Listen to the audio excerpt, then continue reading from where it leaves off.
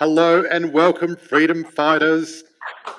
George Markoski, Belinda B here, live as we go live every Wow. Thursday, week in, week out. If you're watching live, please type in hashtag live. And for the people watching the Live. replay, type in hashtag replay. We're going to talk about the budget and everything you need to know. The good old budget Good old pants. budget, balancing the budget. There's one thing. You know who's helped the budget the most? If anyone wants to Tell type me. in and give me an idea, tell me, because I know, and it's going to be hilarious when you find So out. say the question again for the viewers. Who has helped the budget the most? Who has helped the budget? There's actually one person. There's one person in the world, not in Australia, who's actually helped the budget. Oh, someone wrote. And he's not a very popular man either. Someone's put home buyers. I tell you who it was. Putin. Putin. Yes, Why? he's actually, because a lot of the money that we've made recently is because of coal, gas, iron ore. And the reason that's gone up, and the reason we're selling so much is because Russia and Ukraine are having that little tiff and not happening. I shouldn't say tiff. They're having a war. It's a terrible thing. I don't want to diminish it, but yeah. There you go. Of course, absolutely. So, wow, that's fascinating. You don't think about that kind of stuff. I mean, I've got an amazing friend. Yep, go. I've got an amazing friend in Holland, and she took in a whole family of a woman and her daughter, and it's they've had to leave their homes. They're all kind of going back slowly now, but we don't see the severity of it here in Australia. When you're in actually Europe, people are just got nowhere to live, going to different countries. Yeah, it's terrible. But I did predict this when the war started, that it's going to help Australia. Yes. And that it was going to help our economy. So let's give you a little bit of a breakdown of the budget and what's happening, and people can ask their questions. Let's just get back to basics. I mean, what's the point of even doing a federal budget? What does it mean? Okay, well, the budget, right? The budget is there so they can. So what happens is the government either has a surplus or a shortfall each year, right? Yep. Then they've got to balance the books, and the budget is like when a company does its profit and loss statement. Yep. So the budget's really a national profit and loss statement, but also. Right. It's what they're going to spend. A company will get together, they'll do their profit loss, they'll do their planning, and they'll go, okay, are we going to spend money towards ads? Are we going to do more marketing? Are we going to hire more staff? Budget's the same thing, where the government says, okay, we're going to spend more money in this or that. We're going to build more roads, or we're going to hire more staff, things like that. All right? So this budget was interesting because they didn't really have any explicit provisions for housing or first home grants, which is very unusual. Now, one thing about this budget, they're injecting more money into the economy than what they're taking out, right? So this could actually increase interest rates even more, which is going to, in turn, could increase rents, which therefore could increase property prices. Very interesting. Knock-on effect, yes. So they've got an increase in rent assistance for low-income earners. That's included in the budget, right? Yep. But what this could probably mean is they'll just boost demand for rental properties and potentially lead to higher rents anyway and balance it out. Yeah, right. Right? Because the rental assistance, they can afford more. Because let's face it, it's a rental crisis at the moment. Yeah, we know that. We've seen that in the stats. We see it with our members, the whole lot. Yeah, so the budget hasn't really got a massive impact on property prices as per se. However, there was a few sneaky things done in the budget, which I'm going to talk about later. Those little sneaky things actually could make a big difference to what's happening. Yeah, right. Right? So, because it's very complex the way it works. Yep. Yeah.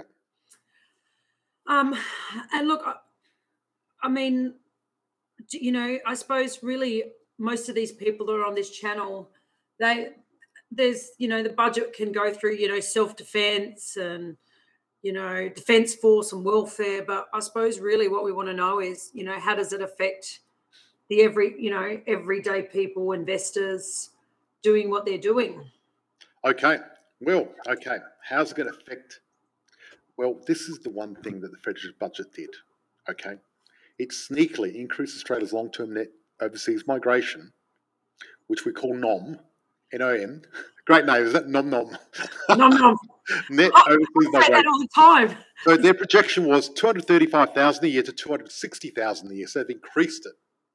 So they've increased people coming to Australia, like immigrants. Yes. Visas. So this projection is going to arrive after 2 years of a record NOM for 2023, right? Wow. So we're going to have, between 22-23 and 23-24, we're going to have 715,000 net migrants land Australia of those 2 years.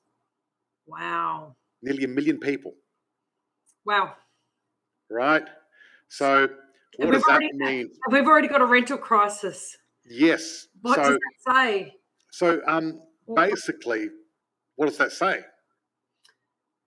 We need to invest in more property because we're going to need more housing. So yes. So luckily, one good thing about the budget is they didn't touch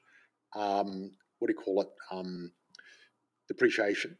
They didn't touch tax deductions for landlords, which is a smart thing. Finally, right? Yeah, absolutely. Because the Greens, they've got no plan to help the lower socioeconomic, because they usually help. Yeah, they're the guys helping the guy at the bottom. You know what I mean? That's what they're supposed to be doing. But a rental freeze is going to make it worse, right? Absolutely, a rental freeze. That's right. And they've got a housing fund where they're going to build 6,000 houses. Yay! Wow. Well done. 6,000 houses. Yeah. That's not even going to touch the sides. That's exactly right. It's like small fry. Yeah. So guess what? The biggest extra money we got was from iron ore, coal, gas, and all that. However, who is the biggest source of revenue for the government? Now, it's a new source of revenue, and it's actually you watching right now, personal income tax. Wow. We pay more than 300 billion in personal income tax, and that's over 50% of Australia's revenue. You know why? A thing called bracket creep. Say that again. There's a thing called bracket creep. Creep or creep? Like creep. Not up ship creep. Yep. And look, you're keeping your ideas. You're going to keep the questions because I'm going to go through this all first. The questions, guys. All the questions, exactly. Yeah. So don't worry, guys. Keep asking. We're going to go to the Q&A later on. What I want to do is talk about bracket creep. All right. So what bracket creep is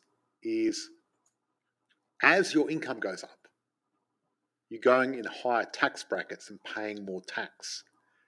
And so you know how they say if you make over a certain amount, you're going to pay more tax. Well, wages are going up, obviously, because of the cost of living. However, the tax bracket isn't going up. It's staying the same. So therefore, more people are in the higher tax bracket paying more tax. And that's how the government does it.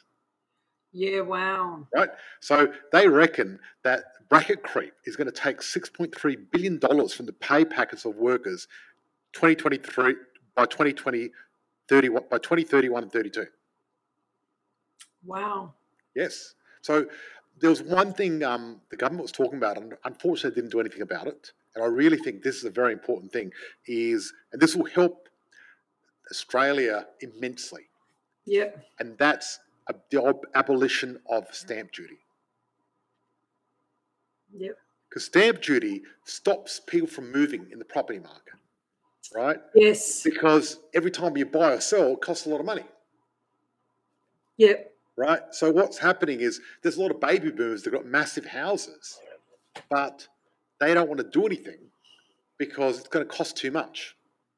Now, stamp duty, if they got rid of stamp duty, it would release another $10 billion in the economy because of what it's stalling. Wow. Right? So I'm hoping they do that.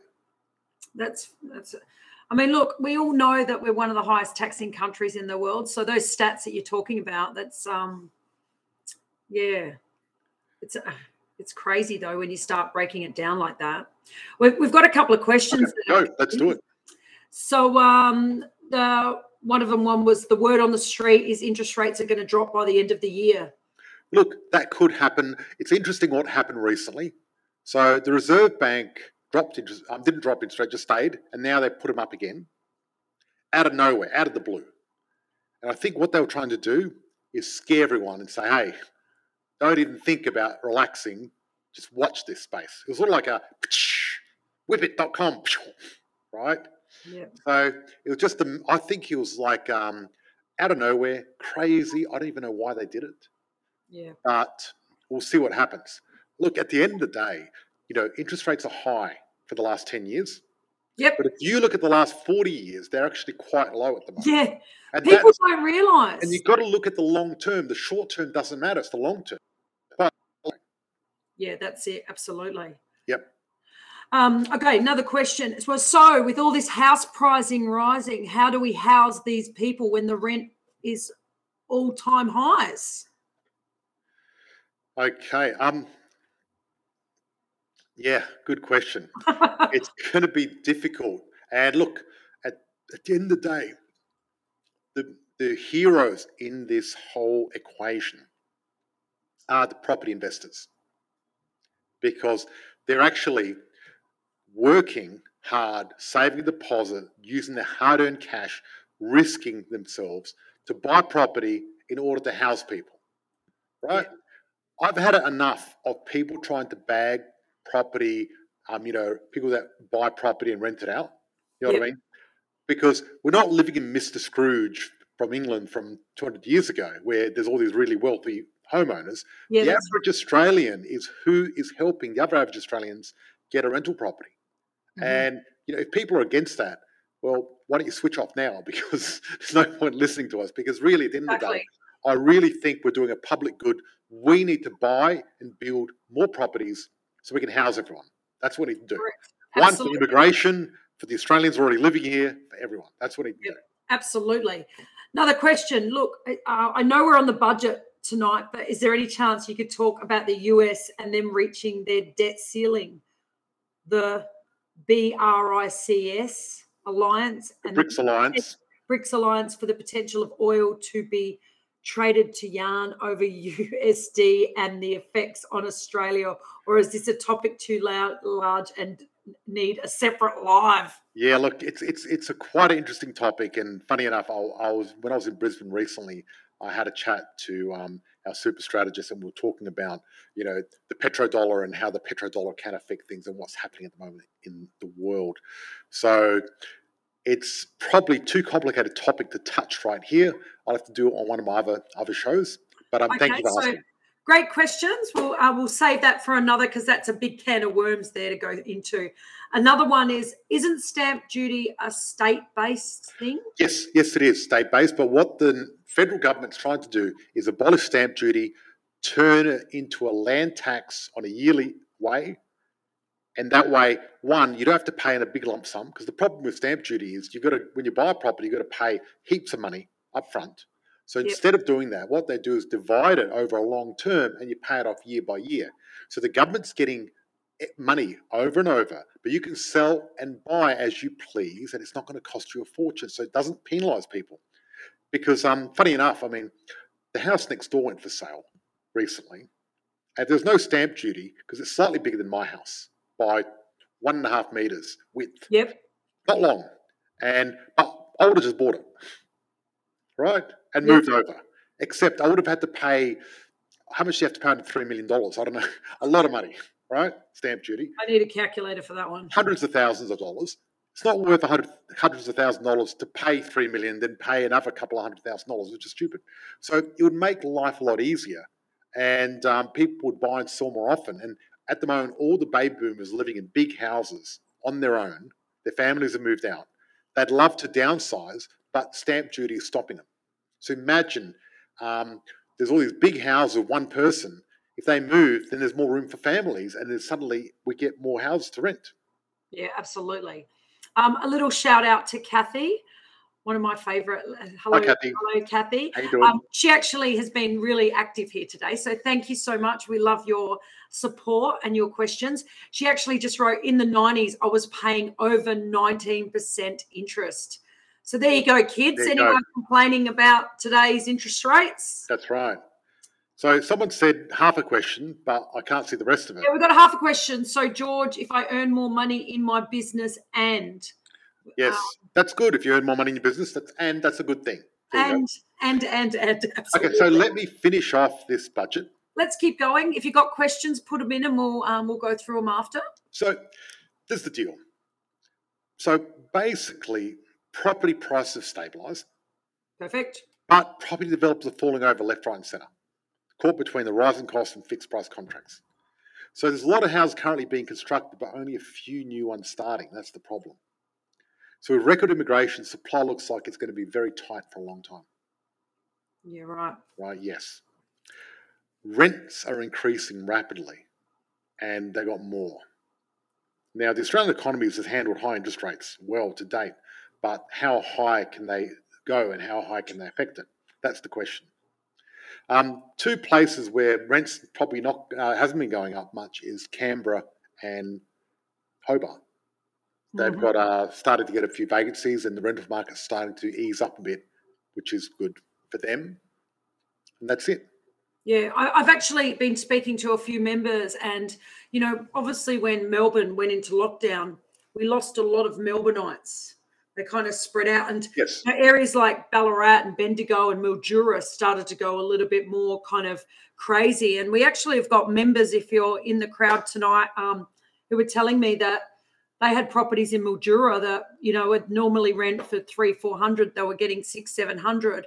The funny thing is now those people are starting to come back into the city again, so it's all starting to balance out.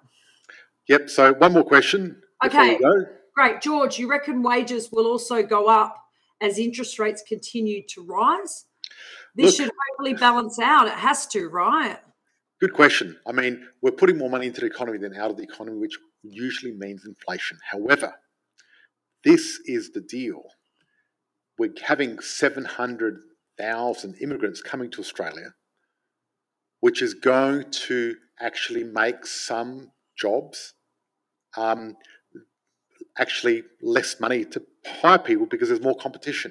So when you flood the labour market, wages normally go down or stay stagnant.